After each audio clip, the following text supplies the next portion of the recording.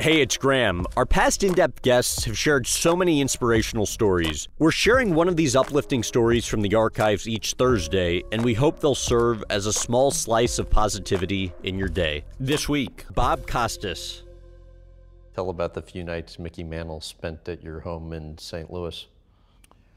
Well, Mickey was in St. Louis to do a charity event at my request, and he stayed at our home in St. Louis. He's, disarmingly vulnerable.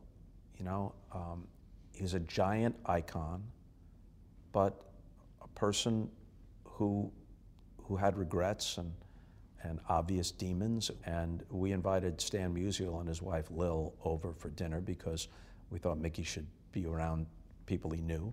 And it was a wonderful evening, lots of stories and laughter and everything.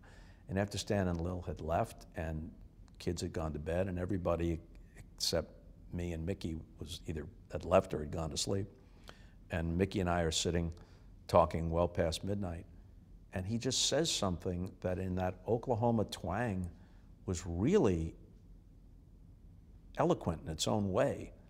He said, I should have been as good a player as Stan. Nobody had more power than me. Before I got hurt, nobody could run faster than me. But Stan was a better player than me because he's a better man than me, because he got everything out of what God gave him that he could, so he doesn't have to live with all the regrets that I live with.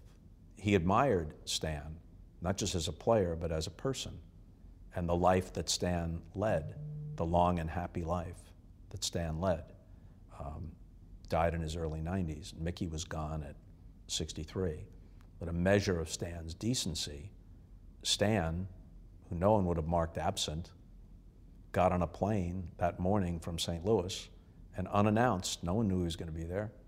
I'm doing the eulogy. I looked out over the attendees, and there was Stan Musial halfway back by himself. Just a measure of the quiet decency of the man.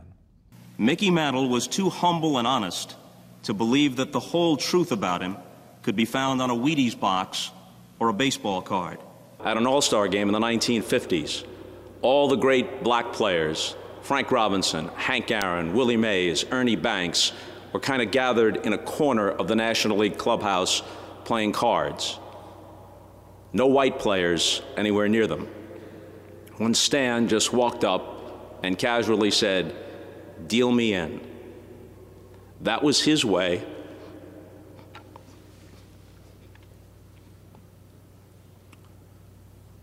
of letting those players know that they were welcome.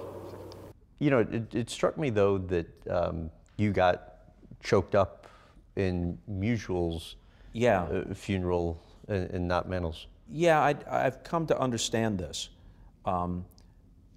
Stan lived a full life. He's 92, 93 years old. It's sad in the sense that it's a passage, and he meant so much to so many people's lives, especially in St. Louis, but it's not tragic, whereas there was elements of tragedy to Mickey's life. But I've learned this about myself. What sometimes chokes me up involuntarily isn't stuff that's sad. Decency chokes me up. Something about that, just saying that, choked me up and actually threw me off because what I was going to ad-lib afterwards, I couldn't return to the script, wasn't in the script, was think of what that meant. And Hank Aaron and Willie Mays both told me that story years before, independently, that they remembered it all those years later and what it meant to them.